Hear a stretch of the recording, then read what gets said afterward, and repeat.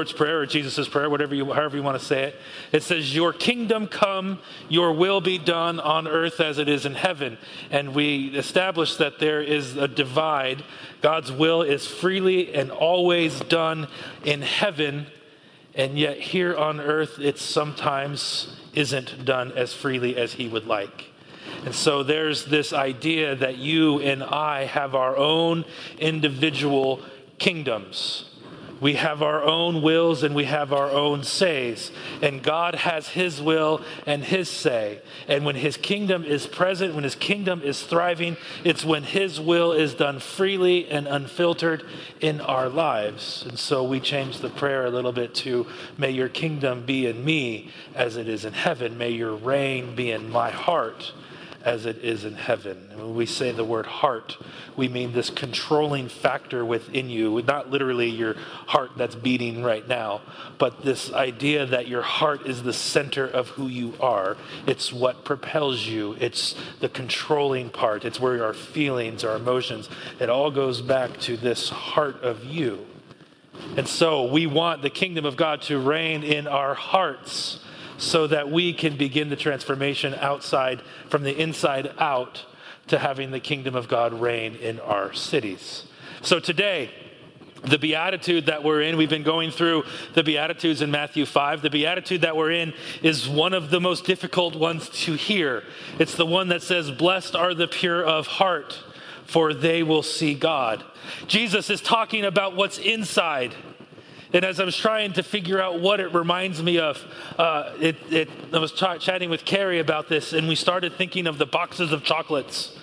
We know Valentine's Day is coming, right, guys? Valentine's Day is coming. If you have a Valentine, write it down. I think it's Tuesday. Okay, that's out of the way. But now is the time where the boxes of chocolates are being sold.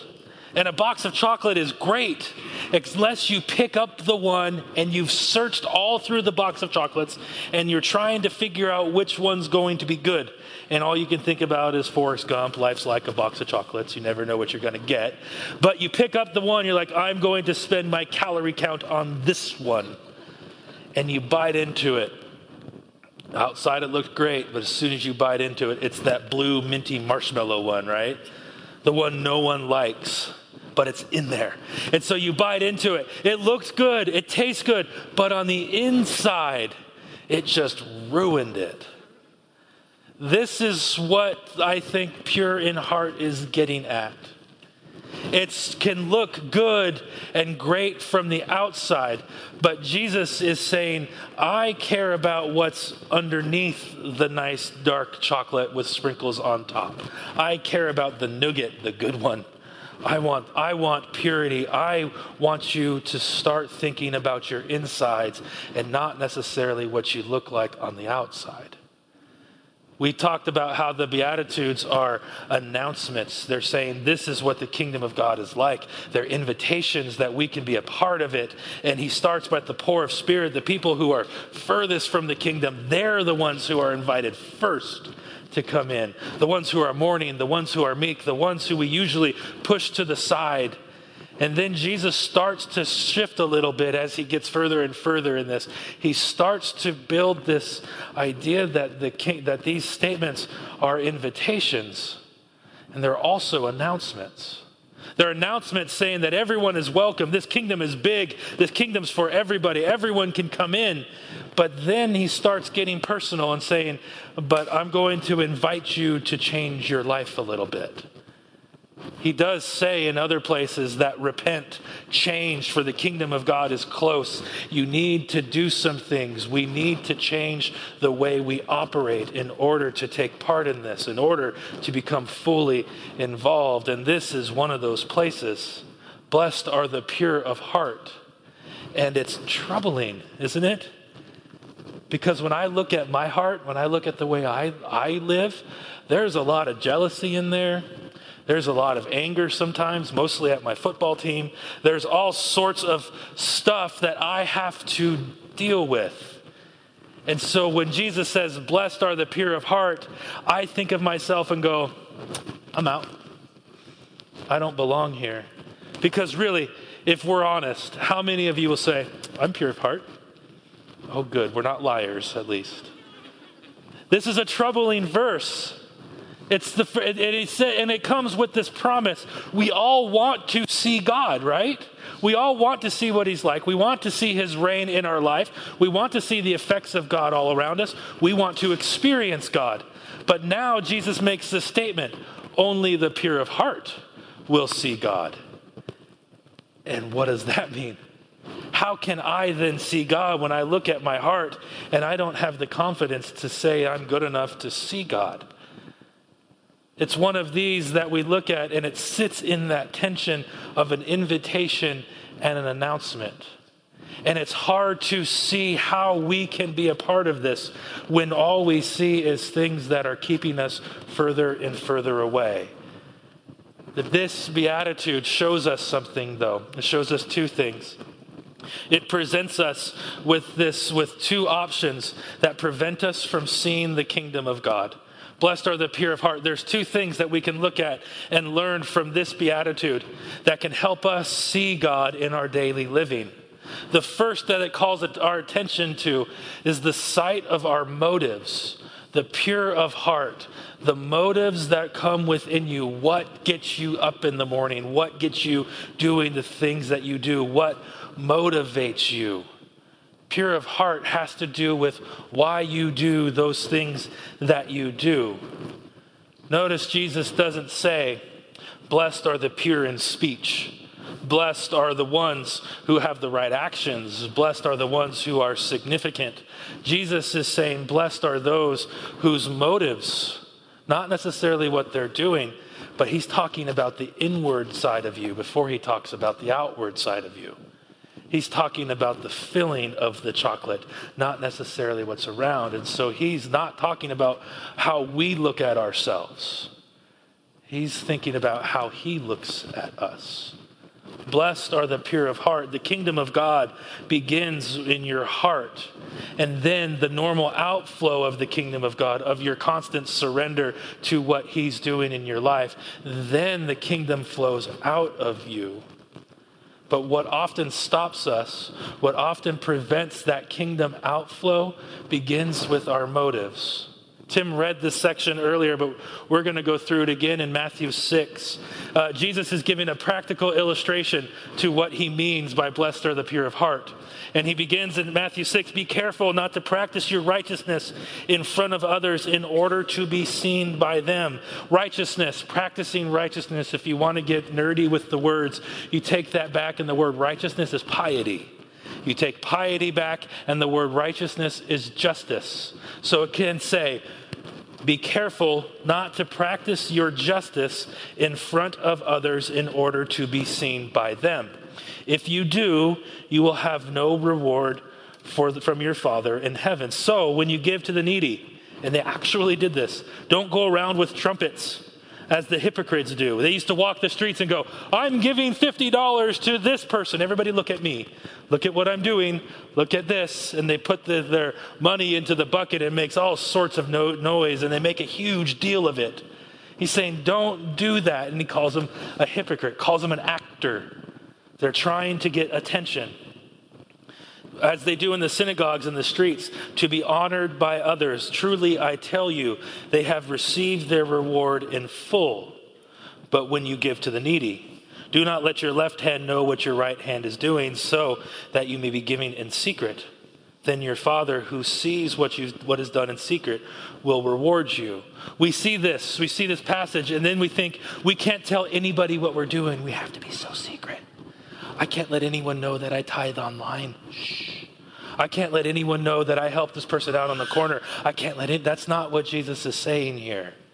There are some things that are known. There are some things that we can say, yeah, our church is doing this, and we're proud of this. Jesus is not talking about things being known. He's talking about why you're doing those things in the first place. Did you catch the phrase that was there? In order to be seen by others.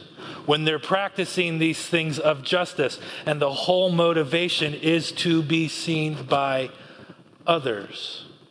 Jesus is talking about why they do the things they do, and what they wanted to do, and why they were doing them was so that other people would see them. What ended up happening was that these religious acts, these pious acts, these justice, it's exactly what God wanted them to do. And so they would do that. And then the Pharisees and the religious people of the day would start saying, this is a badge of honor. I'm going to put a bumper sticker on my car, letting people know what I do, and then I'll get attention, and then I'll get merit badges, and then I can tell everyone how many crowns in heaven I have because of everything well that I've done. And Jesus is saying to these people, that's not what we're doing. That's not what this is about. If you do things in order to get the attention and the approval of other people, when other people notice, that's the end of your reward. Your motivation was to get people to notice, and when people notice, that's where it stops. Jesus continues in verse 5 of chapter 6. And when you pray, do not be like the hypocrites, there's that word again, who love to pray standing in the synagogues and on the street corners, and here's that phrase, truly to be seen by others. I tell you, they've received their reward in full. Verse 16, and when you fast, do not look somber like the hypocrites do. When I fast, you'll know it because I get hangry. But what they do, they would fast, and then they would walk around and go, oh, I'm so hungry. I have been fasting for days, and they make a huge deal about it. And Jesus is saying, don't do that. Don't disfigure your faces like the hypocrites to show that they are fasting. Truly, I tell you, they've received your reward. They've received their reward in full. Jesus is talking about their motivation. Your motivation is always determined by what you want and what you expect when you're doing this. If I'm fasting just so I can say I fasted for 10 days and brag to all y'all that I made it for 10 days, then when you say, wow, there's my reward, that's it. If I stand up here and have the most eloquent prayer, which is rare, but if I have the most eloquent prayer or the most eloquent sermon delivery, and you come to me and say, well done, that is the end of my, if that was my motivation to impress, then that's the end of my reward. I got what I was looking for. I got your approval. Jesus is saying this to the people around him that are listening about the kingdom. God will be with you, and he'll be shown with you as long as he is your primary motive to what you're doing.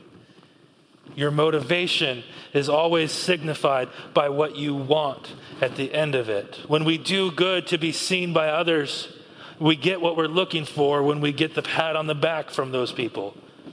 But our God is polite. He doesn't like to be where he's not invited. And so when we aim to impress the world around us about how devout we are, God simply and politely steps to the side and say, you can get all the credit you want. It doesn't matter to me.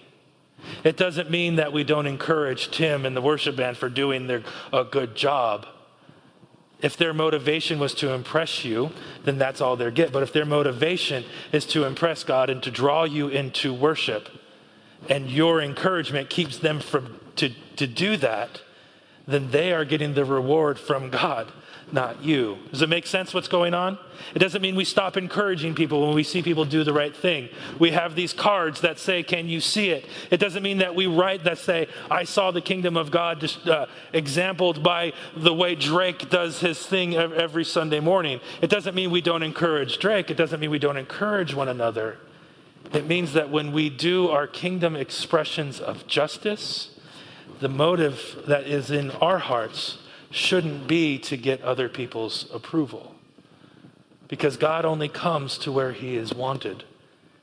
And the kingdom of God, when it's expressed in you and growing in you and outflowing in you, these sort of kingdoms expressions of prayer, fasting, and charity, justice, those things should come naturally. It should be like, oh yeah, that's just what we do. Why are we going to make a big deal about this? Why should I get a press release for something that God told me to do anyways? This is normal. My dad, when he passed, we started going through all of his files. And it's that nightmare situation, right? I know all of his computer passwords, and so I type it in, and I'm going through files trying to find the ones for insurance, the ones that have the house deeds, and we're trying to make everything in order. And we see this file that I'd never seen before, and I was his bookkeeper for a number of years, and it just said agape. And I click on it, I enter the password for it, and I get a little nervous because we don't know what's in there. And then as I'm going through and previewing everything, I start seeing receipts.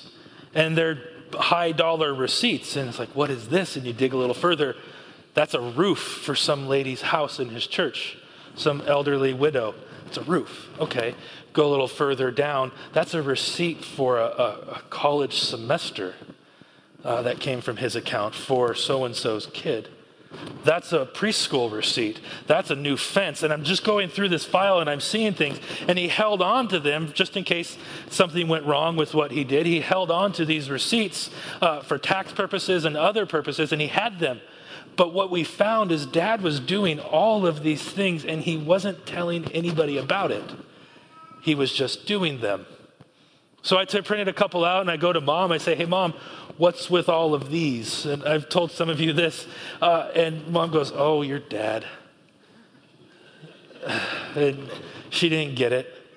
And I said, well, what is it? And she goes, this is just something that he did. And he didn't tell anybody about it. And when I asked him why he was replacing so-and-so's roof and redigging their sewage line and all the other things that he's doing, and why are you doing that? He would say, it's just what I do. It's just what Jesus has told me to do. And I'm not going to make a big deal about it. It's automatic. And he didn't want big attention. He didn't want the fanfare. He didn't want people to know. And he'd probably be embarrassed if he knew I was telling you. Because it's just what he did as a Christ follower. Pure in heart. My dad had problems. It wasn't always pure. But pure in heart. The pure motive of just honoring Jesus with what you're doing. Because that's just what you do as a Christ follower. You don't have to blast it everywhere. This is what I'm doing and get the attention of everybody else. Pure in heart, pure motives, honoring God with your motives. This is what Jesus is talking about here. It's just what we do.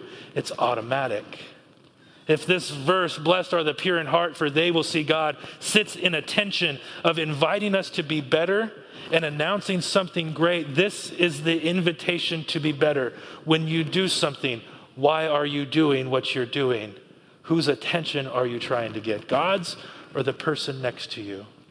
If you're after the person next to you's attention, your ego will soar. It'll get so big because you'll be getting so many pats on the back. But Dallas Willard says your soul will shrivel because the part that is life-giving will keep going away because you're not inviting God into the planning part of it all. If what you're doing is to get other people's attention, you're going to get exactly what you're looking for. And that's not what God is looking for. That's the call for us to be a little bit better. But this verse sits in the tension with an announcement. There's a good part of this. Blessed are the pure of heart. So in the audience that day, you have the Pharisees who are the ones making a big ruckus whenever they did good. And then you had the people sitting probably right next to the Pharisees who saw themselves as never able to do anything good at all. Because they see what the Pharisees and the religious people do, and they go, there's no way I can compare to that. I'll never see God in my life because I'm not that good. This is where the announcement comes in. When you think to yourself, you've messed up too much. When you think to yourself, you'll never be right. You've broken too many rules. When you automatically tap yourself out. When you think you have a past and you can never do anything right. That the kingdom of God will never be present. This is where the announcement comes in. This is where the good news comes in. This is where what we call the gospel comes in. This is the bright side of it all. Because the thrill and the good news in this is that through Christ, we can be given a new heart, a new motivation. If you want to get real cheesy with it, we can be given a heart transplant. We get something put in us that makes us new. It changes our standing.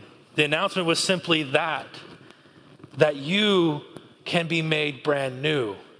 You can have your status changed. You can be given that transplant. When we were learning about transplants, when my dad was going through his medical stuff, we were learning about heart and lung transplants. And it was fascinating to read about, and he would send us all this because this is what he was going through. But there was this risk of rejection that happened for the rest of his life. For any transplant, there's always a risk of rejection. It's because you're getting something from another organism and it's putting in you, and your body will constantly try and fight it.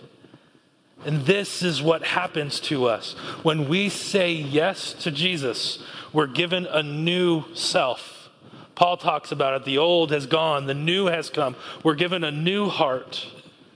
And our body will constantly try and fight it. And one of the ways it tries to fight it is saying, you'll never be good enough to own what you have. You'll never measure up. You'll never be good enough to have the kingdom of God reign fully in your life. Why even try? But what the beauty and the announcement of this is, with Christ, we are given that new heart. Paul talks about this in Colossians 3. He talks about the imputed righteousness, which just means that what Christ had, we are given. We're attributed Christ's righteousness. And he goes through this lofty argument in the first 2 chapters of Colossians. And then he gets to this part in Colossians 3. Since you have aligned yourself with Christ, since then you have been raised with Christ, set your hearts on things above, where Christ is seated at the right hand of God. Set your mind on things above, not earthly things. For you died. Your life is now hidden with Christ in God. There is a lot of prepositions there. When Christ appears, who is your life, then you will also appear with him.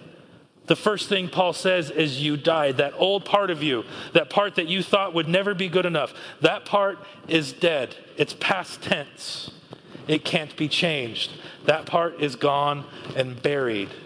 The next part that says, if we want to go even further, in the Greek, it means that wherever you are, that past tense is always true. That old part can never be changed. It's the past. It's like our past. We can't change the past.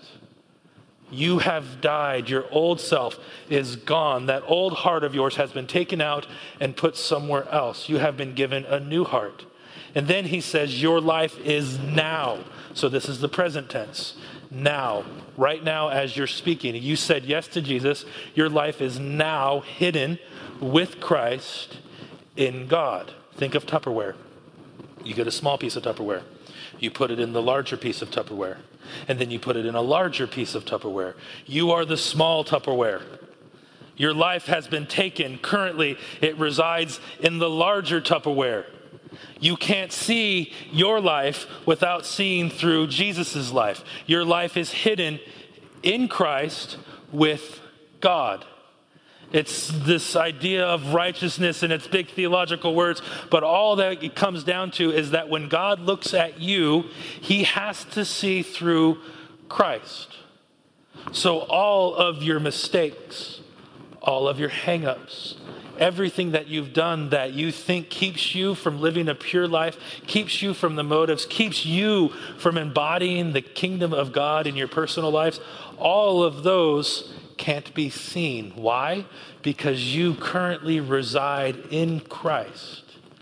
And when God looks at you, he sees Jesus. So the past, you're dead. The old you is gone. The present, you're hidden with Christ. The future is this, that your glory may be revealed one day. When Christ appears, who is your life, then you will also appear with him in glory. That's our future. Our past is gone. Our future is sure. And now we live in the present of being hidden with Christ. So all of your imperfections, everything you use to disqualify you is gone. It's not even on the table anymore. Jesus can't see it. Paul talks about in other places. In Romans 6, he says that we've been joined with him in his death and his resurrection, talking about Jesus. In Galatians 2, Paul says we've been crucified with Christ, and now the life of Christ is in with us. This crazy thing happens when you follow Christ. It's not that you're forgiven, even though that's amazing, but it's something deeper that takes place. The old self is gone. All your mistakes are gone. Those things that disqualify you are gone. And what Paul is describing is what Jesus is getting at here. What that is describing this extent of your new self. Sure, the old self still comes. That's kind of like the transplant. We still have to fight rejection. The old self comes. It's just residue. It's not who you are. It's what you used to be. Your new self is always there. You are hidden with Christ. And what Paul's saying is in some very confusing lingo that what is true of Jesus in all of his purity, in all of his actions, and everything that he has done is true of you right now. He sees pure hearts. Blessed are the pure-hearted ones, the ones who have said yes to him, the ones who are embodying the kingdom, the ones who have the ability of the kingdom, and that's all of you, and you will see God. This is where we begin our lives. We like to say that there's nothing we can ever do, and we end up getting this backwards. We try to live our lives by looking at the outside in, by saying, I've done this, I've thought this, I said this, I went there, I looked at this. And we look from the outside in and we try to determine our worth and how God thinks of us. But that's backwards. What God looks at is the inside, and he sees Jesus. You don't transform in God's kingdom from the outside in. Transform from the inside out. And if you said yes to him, you have a pure heart. It's just allowing God to reign and rule from there. It's an invitation for all of us to live up to what exactly God thinks of you, not what you think of you. We worried that we're not qualified, but through Christ we receive the qualification. We receive the purity that we've been looking for. It's easy to look at the mess of our lives and think we'll never be good enough. It's easy to get hung up on our hang-ups and think that God will never be seen through us and we'll never see him work through us. It's easy to look at it through those lenses. But when we do, we're looking at the fog of our lens instead of the reality of our lens. On our honeymoon, I convinced Carrie to go snorkeling with me. I say convinced because Carrie is deathly afraid of sharks all the time. And sharks, it was a real, like, Carrie, you want to go snorkeling? No, there's sharks out there. Okay. But I convinced her, I enjoy snorkeling. I took scuba lessons once, and then I got bit by an anemone or whatever it was. It wasn't fun, but I love being in the water. Carrie likes to look at it, and it's fine. But this time, I wanted her to experience this with me. There was this place in Maui called Black Rock. Have any ever heard of it? Got one. It's this amazing, you can cliff dive, and there's all sorts of sea life. I had read about it, and I wanted to go snorkeling there. I said, Carrie, let's go snorkeling. And okay. And so we get her out there. We go, we rent the gear, we park, we put on the gear, we walk out into the water, we start swimming. And it's amazing. I saw turtles, I saw rays, I saw reef I'd never imagined being in that color. I saw these little seahorses, which were amazing. And so I start seeing all this, and I'm having a great time. But Carrie's grip on my waistband was so tight. I was, what's going on? So I just kept swimming. I thought she was being cute. Like, oh, she's holding my hand, kind of. But she was holding on for dear life. And then I stopped and I looked at her and I said, what's going on? She said, I can't see anything. This is terrible. Can we go back in? And I looked at her lenses and they were completely fogged up. She couldn't see any of this. All she saw was fog. And I remembered, oh, I forgot to tell you to spit on your lenses. They tried to sell us this solution, but it's like, the solution, I have the solution right here. And so we took out her glasses and we spit on her lens and she put it back on and then it was clear. And then all of a sudden we're swimming again and I hear from her snorkel, whoa. She starts saying, wow. I'm sorry. I hear, oh, wow. She sees a turtle. There's a big ray that we're trying to follow. She starts seeing the colors and the fish. She wasn't able to see it because of the fog at first, but now that she's cleaned their lenses, she can actually see what's happening. A lot of times we look at our lives through a foggy lens, and all we see is the imperfections. All we see is how we can't see. All we see is fear. All we see is guilt, and all we see is shame. And we just hold on and say, this is terrible. I'm terrible. Blessed are the pure of hearts is an announcement to you that your lenses can be wiped clean. That through Christ, you are good enough. You are whole enough. You can be seen in God's kingdom, and God's kingdom can be seen in you. And because of that, because of who we are in Christ, you can have those, oh, wow moments. I can't believe God did that through me. I can't believe I was able to step in and do this for God. The kingdom has been present in my life, and I missed it. But now that I'm able to see correctly, now that the lenses have been wiped clean, I can see that I am good because of Christ. Your identity lies in someone who's pure, and you get to take credit for it. You are hidden with Christ in God. Then this beatitude becomes an announcement, because then we are able to see God in our lives. I'm excited for what happens when we grab onto this reality that we are good enough to display the kingdom of God, that we can be reliving our original calling as priests who represent God to the world around us, because we have Jesus in our lives, and we can look back and go, oh, wow, this is what Jesus did through me. This is what Jesus is doing through me. Oh, wow. Pray with me. Father, we thank you that when you look at us, you see Jesus, that our lives are hidden in Christ with you, and you don't see our hang-ups as much as we do.